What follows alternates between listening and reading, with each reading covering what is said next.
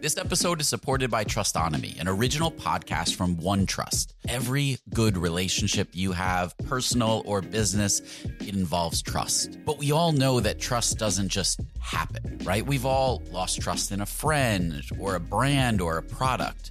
Trustonomy is a new podcast that looks at true stories from the past to understand how trust works and what makes it stronger and how to rebuild it when it's broken. Now, you know, I'm a sucker for a good podcast that weaves historical stories and relates it to what's happening today. So I thoroughly enjoyed this Trustonomy episode and recommend that you check it out as well. Search for Trustonomy in your podcast player. We'll also include a link in the show notes.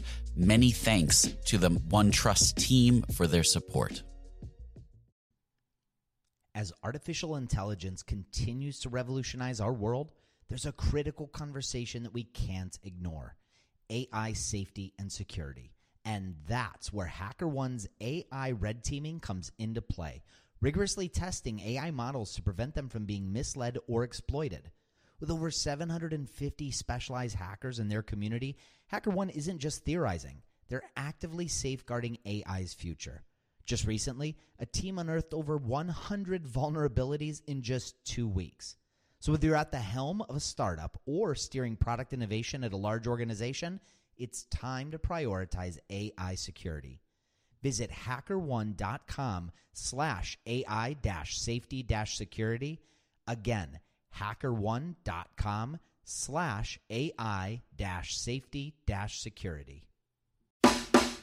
This episode is sponsored by porkbun.com. Porkbun is a refreshingly different domain name registrar that's different from the other ones like GoDaddy or Namecheap. They've got low prices on hundreds of different domain extensions. They've got everything from .com domains to really cool ones like .pro, .dev, .xyz. Every domain name at Porkbun comes with tons of freebies too, like SSL certificate, WHOIS privacy, DNS, URL forwarding, and hosting trials. Because why pay for things that should be free, right? All these incredible features and tools are backed by incredible support, 365 days a year, and more 5-star reviews on Trustpilot from real customers than anyone else. Look, you can get $1 off your next domain name from Porkbun and see why they're the best domain name registrar around by using our code. Just go to porkbun.com/RocketShipFM24. That's porkbun, porkbun.com/RocketShipFM24. You'll save $1 on your next domain.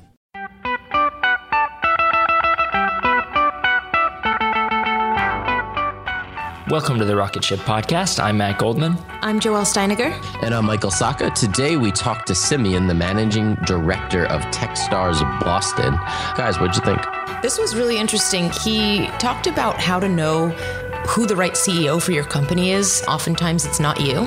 And the qualities and kind of the situations he posed to us were really something to think about. Yeah, he talks about the skills that are required to be a CEO. And some of those are pretty difficult and things you have to learn the hard way, like building a team and inspiring them. And he talks about cases where people were able to do that and other cases where they weren't. Yeah, so let's get into it. We'd like to take a moment to thank our sponsors. Hover makes managing and purchasing domain names simple and easy. I talked to the customer service rep, Roger, about what he does outside of work. I steal a few hours maybe in the wee hours of the night to do some dedicated gaming. I do pay the price in the morning when I got to get up early. I do enjoy music production too. I kind of dabble with some, kind of digital music production. But again, that is another area that I don't get a lot of time to delve into. So get 10% off your entire first order by using the code SATISFIEDCUSTOMERS, all one word, at hover.com. Chargify makes setting up and managing your recurring revenue or subscription business incredibly simple. Anyone who's ever set this up from scratch knows just how much work it really is. So let Chargify handle it for you. Customer signups, onboarding, billing, and retention. And then you can focus on the things that are most important to you, growing your business. If you go to chargify.com/rocketship, they're offering 20% off 3 months exclusively for Rocket Ship listeners. That's chargify.com/rocketship. You've heard me rave about CodeShip before. It's because they're an incredible team building an amazing product that makes my days happier and my code more reliable. Recently, they shipped an incredible new feature. It's called Parallel CI, and it allows for faster testing than ever before. Early access customers like Product Hunt have improved their development speed tremendously. If you haven't yet, tell your dev team to start a free trial. They have a super generous free plan, and they also offer 20% off 3 months to all Rocket Ship listeners. Sign up at codeship.com/rocketship.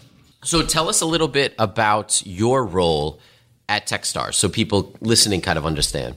Well, I'm the managing director of the Boston program. So I'm responsible for the overall operation, all aspects of it, from recruiting teams and selecting them to running the program, picking the mentors, and directly helping the companies for sure, but also sort of coordinating other people in the network to help them.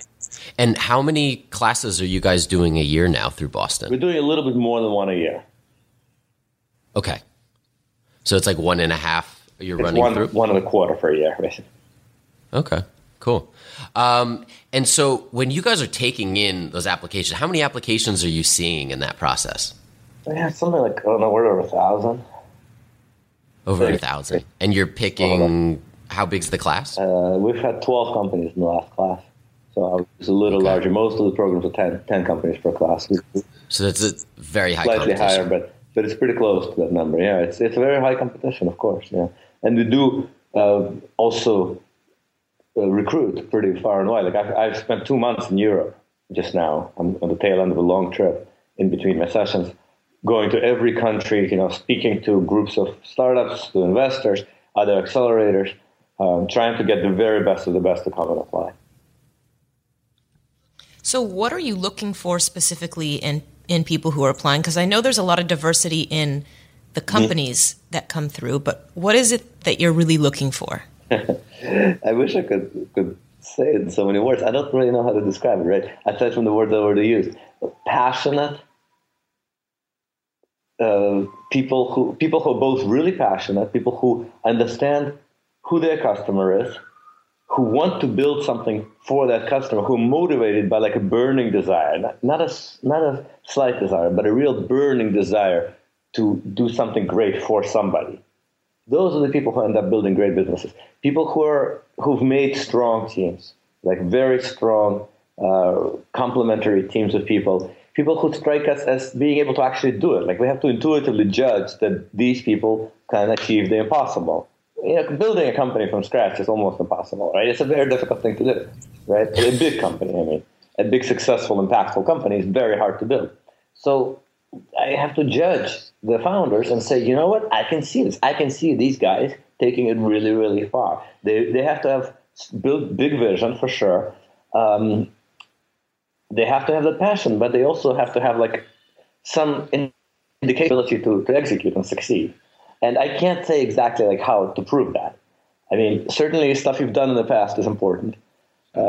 I generally find that the motives are a very big predictor. Like skills are useful for sure, but motivations are a bigger predictor than having skills as to your ability to actually do something hard.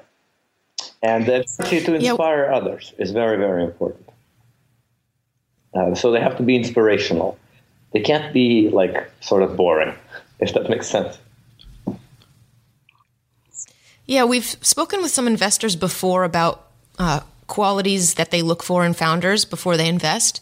And I'm sure there's obviously a lot of similarities with who you're looking to bring into the accelerator, but there's a lot of contradictions there because you hear a lot like, we want someone who's confident but humble, and someone who trusts their gut and knows what they want, but also takes in feedback from other people and can work as a team. And there's so many contradictions. It seems like you're kind of looking for something that's hard to even put your finger on. Those contradictions are exactly what we're looking for. I don't see a contradiction. I think unusual combination would be a better description than contradiction.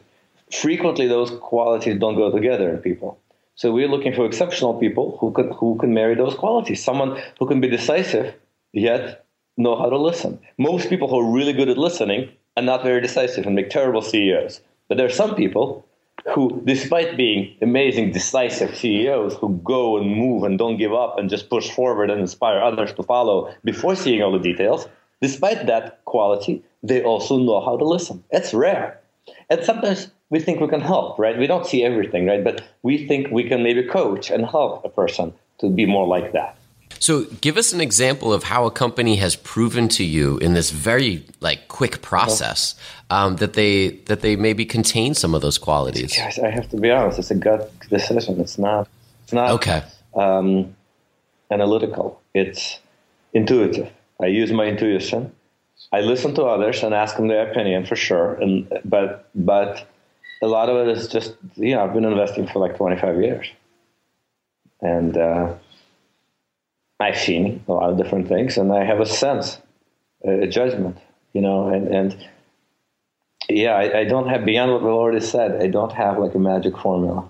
Was there ever a company that surprised you when they came in that you thought, well, maybe there's some potential here, but then really kind of flourished after being part of the program? Yeah, of course. I mean, I think people always never cease to surprise me. People are the most interesting thing in the world to me. They're more complicated than, I don't know, product, software. The mind of a person is fascinating and deep and beautiful and full of potential. I do believe that most people can achieve amazing things, and these people in particular are particularly likely to achieve amazing things. But in that process, it's never very linear. It's not like I know exactly what's going to happen. I don't know. I don't really know these people when they come in. I get to know them pretty well during the 3 months, though, let me tell you, because we have a pretty trusting environment and we push each other really hard. And, in that context, intense things happen. People drive themselves to the point of exhaustion. People face their real, deep fears. They stake their reputation on the line. They commit to their businesses. And they commit to each other, and things fall out in the interim. Sometimes teams, fall apart. Sometimes people, CEOs, change in the company. For example, that's something that happens. It didn't happen in the last class, but the previous class happened to a couple of companies. And sometimes that's very painful. Sometimes it's great. Other times it's hard. But I'd say most people who go through the program at some point, hit some real pain and emerge from that in ways that are difficult to predict, but hopefully, they come out stronger and better people. Like anyone else who goes through, a tough boot camp of any sort. What kind of success milestones are you looking for when a company applies? Are you looking for people that are already profitable and operational, a certain number of team members that they have, any milestones? Yeah, there's a range. We have a pretty big diversity of stage, I would say. Profitable would be unusual. Revenues would be quite common, right? A company is usually spinning off a lot of profit when its growth slows. So these companies tend to be focusing on growth, right? They have something to invest in. And so if they're profitable, it's pretty brief. They tend to have enough of an exciting market potential that they want to invest whatever funds are available to them in growing faster. So they're unlikely to show profits, but they're quite likely to have some revenues. And some of them are pre-revenue, some of them have revenues already. The size of the revenues varies. Sometimes, $500,000 is not infrequent. A couple of million is less common, but we sometimes see several million in revenues.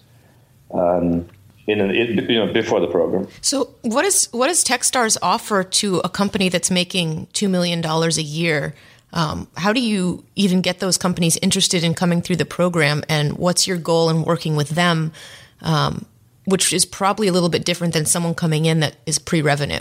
Well, it turns out you kind of end up working on different things with every company anyway. And what are some of the differences? It depends. One, there's multiple reasons why companies still need to come in. I would say 2 million revenues in general. So I would almost argue that it would be very unusual for a company to feel like they can't benefit from our program just because they have a couple million in revenues. That's not that big a deal. We reject many companies that have 2 million in revenues too. In fact, I'd say the great majority of companies that apply that have that many revenues don't get in also.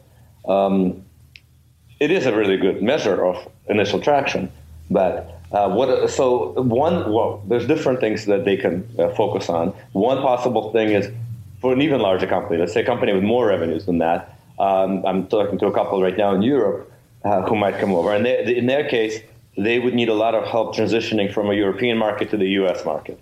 And while they typically companies like this have raised a few million in capital as well. So they have some connections and some ability to fundraise, but it's limited. So we have a really deep and strong network, right? Our network goes very deep, but it's also very strong. People are really likely to help each other inside our network. And if you're coming over from Europe, well, so CodeShip was fairly early. They had some revenues, but they didn't have millions. They had thousands. But even had they had millions, had they, let's say, gone after the Austrian market first and been doing a few million just in Austria, we could save them a year of networking and building their connections in America and have them hit really hard and be able to get the wisdom of being able to address the U.S. market faster. In that case, maybe that's a bad example. They are more of a global market anyway. But it just depends on exactly what they need. Different people need different things. Some people bootstrap a company to a large level, but they don't know how to grow fast, and they've taken some time to get there, and they are, let's say, profitable, but they realize there's a much bigger opportunity. And so again, we get the right mentors to help them change into a high growth, maybe raise some money for the first time, right? Ultimately, look, mentorship is actually often more effective when you have revenues on that order of between, let's say, $500,000 and a couple of million. That's a time when you've gone to you don't have product market fit yet. It's not enough revenues to say you have product market fit, but it's enough to where you've gone after some segment of the market, you've tried some marketing strategies, and you have some data as to what's not working. And that's a great moment for really experienced mentors, people who have built very big companies, to be able to take in that data and help the founder decide how to shift their strategy to focus in on something that will make them grow much faster. Sometimes in the very beginning, it takes a different kind of mentor to be able to help, because a lot of very strong mentors can't help as much pre-revenues because there's just not enough data, or because the founders need to spend their time building product.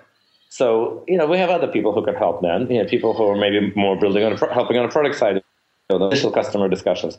But you can give a different kind of help at a different stage. What's an example of a Techstars company that you feel like our listeners could learn from their story?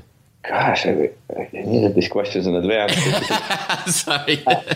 If you want to go look through the list, there's any company you can learn from their story. The successful ones and the failures you can learn from this. Right. What is there one that kind of sticks out that would resonate with people who may want to go through Techstars, and either what to do or what not to do? There were 12 companies in the last class, and we can go through the list. Well, yeah, maybe we could just pick a couple, and you could kind of tell us about what they're doing and what was their experience inside of Techstars. Yeah, that's the part I'm not prepared for. Is the notion okay. Okay. Well, we could skip that then. Do that, right? Investors pick a couple. We really try to help all 12. So it's not. I'm not trying to avoid your question. Mm-hmm. It's just it's a little unnatural. It's hard for me to do that. I'm sure I could pick a couple, but it comes a little hard because I'm actually really, really, really think of it as a team. They're all friends. They all help each other. Okay. They work at each other's companies, and they're all so different. I'd almost let me at least pick half of them. A couple is hard to pick out. A couple out of a class. Okay, no, that's fair. So let's talk about. Give me a criteria. So we had two that got sort of VC funding early in the process in the last class.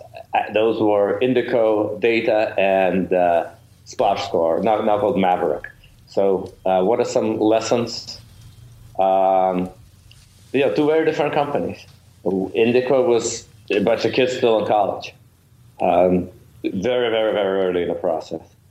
But it was about machine learning, and they were brilliant. They understood machine learning and where it's going and how to use it and what people want in the space. And they had great maturity. So lessons, they had lots of lessons to learn anyway because it was super inexperienced in building a business. You mentioned that he's in college, and some of these skills that you're saying you're looking for, like building a team, inspiring them, having a growth mindset, those aren't things that you necessarily have before going through the process of starting a company. So do you find that a lot of the people that get into the program are not first-time founders? There's quite a few serial entrepreneurs. I'd say if you look at all of our companies, at least in the Boston program, it's been more first-time founders than anything else. We've had some serial entrepreneurs as well. there's a little video on Techstars where they interview a whole bunch of like super strong serial entrepreneurs, people with larger revenue companies, why they still went in. We show that to people who are skeptical about whether they still need it, right? But in my last class, we had some we've had 2 or 3 second-time entrepreneurs, and then those that particular group from obviously they were first time, they were very young. It was a concern about my biggest concern with them was, are you all going to really drop out of school? And they did. They all dropped out of school and have done fantastically well. Got tremendous investor support behind them. Got a whole bunch of users very, very quickly, very early. So it was just a question of like having not just brilliant tech, but also an ability to understand customers, it's very rare for young, brilliant people. It's rare. These are rare people. So have you seen trends year after year with the types of companies people are trying to start? Like you mentioned machine learning. Are you seeing things like more on the tech side? Are you seeing people trying to solve problems that are already being solved in a better way? What kind of trends are you seeing like overall? Well, there's definitely groups of similar companies applying from time to time, right? There's, of course, lots of people working on the same things. I try not to pay attention to the trends. I mean, I know a lot of investors really do. They try to catch the trend and invest in the trend, and I try not to do that. I try to focus on the individual. And I'm wary of people who are trying to figure out the trends in order to decide which company to start. I'm more comfortable with a team that starts a company because they really care about the outcome. And maybe they don't even consider like all the possible businesses they could start. There's this business and they can't help. They can't not start it. Like they got to do it. Yeah, that makes a lot of sense. Sometimes they stop being in a hot area, right? Like these machine learning guys. Right. They decide to do machine learning because investors all of a sudden are excited about machine learning. These guys live and breathe machine learning. Like that's who they are, right? The whole team. And there's a big team. It's like a 6-person team. Wow. How do they balance 6 founders? Like, what have you seen as young guys kind of coming up? How have they balanced the roles when they have 6 people that all kind of started out on this journey together? The first critical thing is the right CEO. Okay. That's one that you can't really do without. A lot of these teams, especially the early first-time founder teams, a lot of them have the wrong CEOs because they have no idea who should be the CEO. Mm-hmm. Like whoever to have the idea first is like automatically the CEO. But once you have 3 or 4 good founders, it actually makes a lot of sense to step back and figure out which one of them should be the CEO and whether that should be interim or whether they should like be the CEO to a growing company or whether they should go find a CEO. Okay. Like those are questions worth asking, and we always ask those questions because you really, let's say a person is analytical and indecisive. There's no way you're going to succeed. There's just no way in hell. Okay. Unless a person changes, and changing is really hard. Yeah. Yes. And change to fast enough for that company to succeed. Exactly. Yeah. I've seen people change. Yeah. But I feel a lot more people try to change and fail. Okay.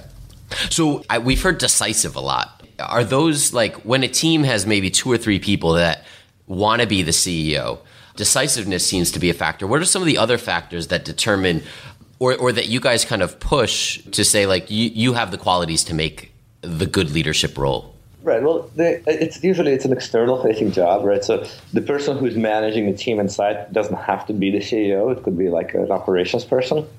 The CEO has to be able to articulate the message, right? They have to be able to speak and write and communicate in such a way as to inspire other people to believe in the business. Mm-hmm. I mean, ideally internally and externally, but critically externally, right? Yeah.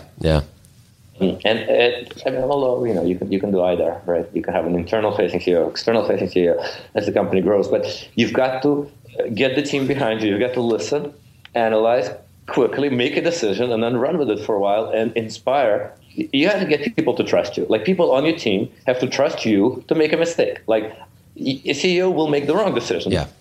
Right? They're going to listen to everyone, make a decision. It won't always be the right decision, but people have to trust that, all right, it's better to have the wrong decision than no decision. Let's move forward for a while, get some data, make the next decision, change direction, act for figuring out whether it works or not. The worst thing is when people start, I told you so, let's argue, let's change our mind. Right. Really, before you have a chance to actually get anywhere.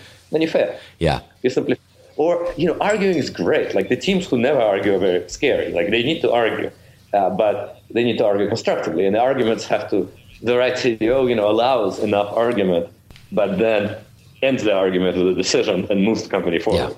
Makes everyone else trust them to do so right or wrong for long enough. Trust that they'll be right more than they're wrong, and it's better to just and delegate. Like, they also have to delegate. They can't micromanage everything. They have to let other people on the team own parts of the business and trust them with it. Yeah, that's a very hard thing to do. You had mentioned an interim CEO. How do teams decide on which way to go? Like, are you the permanent CEO? Do we need a CEO? How do they know when? Because I feel like most people who are venturing out on their own aren't venturing out to necessarily find someone else to, lead their idea. Yeah, in the beginning, it's often like everyone wants to be CEO. But after people learn a little bit about the business, there's a couple of reasons why people want to be a CEO. One is that they're really the right CEO. Another is that they have a huge ego and they can't get over themselves, and then they're probably the wrong CEO. The founders need to deal with that. Of course, they can have the ego and be the right CEO, in which case it's fine. Yeah. But what a lot of people discover who don't have, whose egos aren't too big to discover it, they discover that it's actually a terrible job. It's a really hard job. And the non-CEO co-founders have a way better deal. Okay. It's extremely draining emotionally. You can't. Now, Techstars does alleviate some of that because we let CEOs hang out together and get very close personal bonds between CEOs of companies. A CEO of a company has a huge burden to bear. You just cannot share all of your fears, doubts, and negativity with your teammates all the time. They share theirs with you, and you have to put on a happy face and cheer them up and play parent. Yeah. It's hard. Yeah. And it's not that you're the smartest or the best or whatever. You often it's not usually the highest IQ person on the team that's the CEO, right? It's the leader. And it's a hard job. It's very tough. And a lot of people realize, like, you know what? This is not what I want to do for the next X years. Yeah. Plus, there's like people who are like engineers who just realize they really want to be an engineer. Yeah. Or a marketing person or a salesperson. I mean, a CEO also doesn't really get to do anything themselves after a while, and that's another thing that it's not for everyone. So I'd love just to hear, like, what roles are the CEOs taking on? Do you typically see CEOs focused on the sales or the marketing or product? Like, what role do they play in the early stages before everything is delegated? Well, in the very beginning, everyone does all the work, right? Okay. I mean, you only have the founders and you don't have employees. And so, everything's got to get done. And you pick each person for the right job. You pick, the most critical jobs and the people who can do them best. Okay. So you have CEOs that are running product. You have CEOs that are, focused on maybe sales and revenue or funding. Yeah. You have to, well, your CEO is going to do something. Yeah, of course. Yeah. No, I was just wondering if there was kind of an area that they tend to focus on, but it could be engineering. It could be anything. Okay. I mean, it's hard. But you know what? If the CEO is the technical lead engineer, that product better be pretty finished. Right. If they go into Techstars and they're raising money and they're growing the business super fast and recruiting amazing sales guys and just doing a lot of stuff, they're not going to be building that product. So that's okay if they've already built the product and some junior person can just keep it maintained, right? Mm-hmm. Product isn't done, it's not going to work. Yeah. No, that's a good point. Well, thank you so much for coming on and sharing this with us. Where do we keep up with you and Techstars online? Techstars.com. All right. And are you on Twitter? Yeah, I'm Semyon Dukac. All right. Techstars, of course, is a Twitter account. I mean, look, I just ran the Boston program. Techstars is huge. We're in like 15 cities now. There's all these different programs, lots of great people. So I'm just a pretty small part of Techstars overall. Well, thanks for coming on and sharing with us. Thank you so much. Great. Thanks for having me. Looking for more entrepreneurial advice? Check out this week's Hack the Entrepreneur, where John talked with Jessica Turner on the fringe hours and making time for your business. So I work full time, but then I have this business on the side, a lifestyle blog called The Mom Creative. And I am really diligent about planning my content and keeping an editorial calendar and staying on track and working ahead. And I also get up early every single morning. I'm up by 5 every morning. And I use that time from 5 to about 6:30 before my family gets up to just focus on my business. Go to hacktheentrepreneur.com or search Hack the Entrepreneur in iTunes today. Thanks for listening to this episode of the Rocket Ship Podcast. If you enjoyed it, we have tons of other awesome episodes on our website. Check them out, rocketship.fm. And make sure to check out our app discount section, where we feature discounts from amazing companies like Treehouse, Wistia, Woo Themes, all giving you exclusive discounts for being a Rocket Ship listener. So go to rocketship.fm/essentials. I don't think it is practice. It is unprecedented that there is a pleasant pursuit, the manner in which Zuma has been pursued. As you know, there's been almost a ding-dong thing in this case. They have been appealing and we have been appealing all the time. I don't think it is practice. It is unprecedented that there is a pleasant pursuit, the manner in which Zuma has been pursued. As you know, there's been almost a ding-dong thing in this case. They have been appealing and we have been appealing all the time. I don't think it is a facts situation. It is unprecedented that there is a person has been pursued in the manner in which Zuma has been pursued. As you know, there's been almost a ding-dong thing in this case. They have been appealing and we have been appealing all the time. I don't think it is a facts situation. It is unprecedented that there is a person has been pursued in the manner in which Zuma has been pursued.